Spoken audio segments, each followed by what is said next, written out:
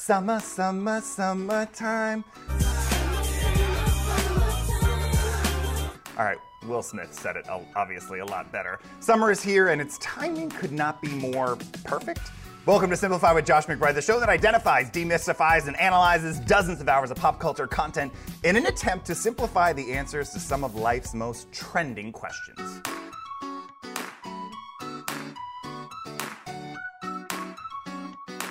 But how is it possible to enjoy the summer while also wearing a mask that makes you drip sweat and cause acne around your chin and cheeks?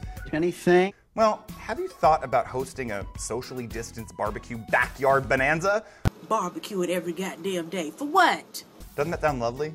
I added the bonanza to make it seem more chic, despite only 3 people being able to attend. But you could park some lawn chairs, 6 feet apart, of course, roast some weenies, maybe some burgers. It makes me want a hot dog real bad. Maybe wash them down with your favorite beverage of choice. Yes, I'd like a cheeseburger, please, large fries and a Cosmopolitan. If you're lucky enough to have some lawn space, take advantage of it. If not, you can head to your local park and take over an area and celebrate with an obnoxious-sized towel or blanket so that no one else can get near you. Get away from me! If you love being outside in the summer, like so many do, and are still upset about not having your barbell and squat rack at the gym, This restaurant does. try finding local hills or mountains that you can hike on. Sure, it may not be the 50-pound bicep curl or your normal 30-pound dumbbell shoulder press. It will still put you outside and get an attempt to stay in touch with nature.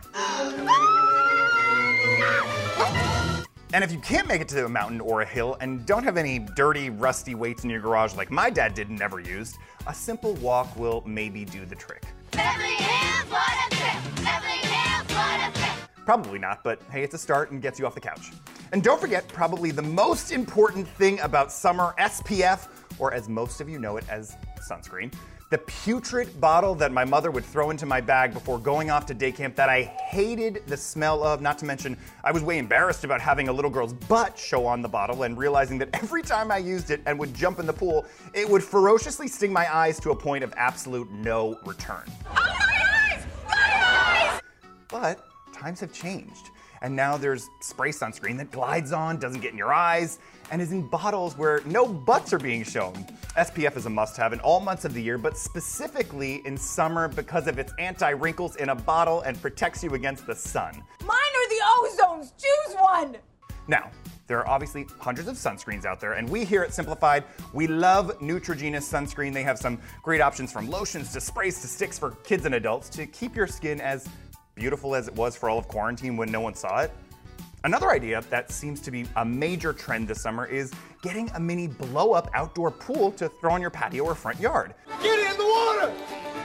Get in! Now, we know you may not be used to hearing pool after blow-up, but this is a great way to stay cool in the warm heat.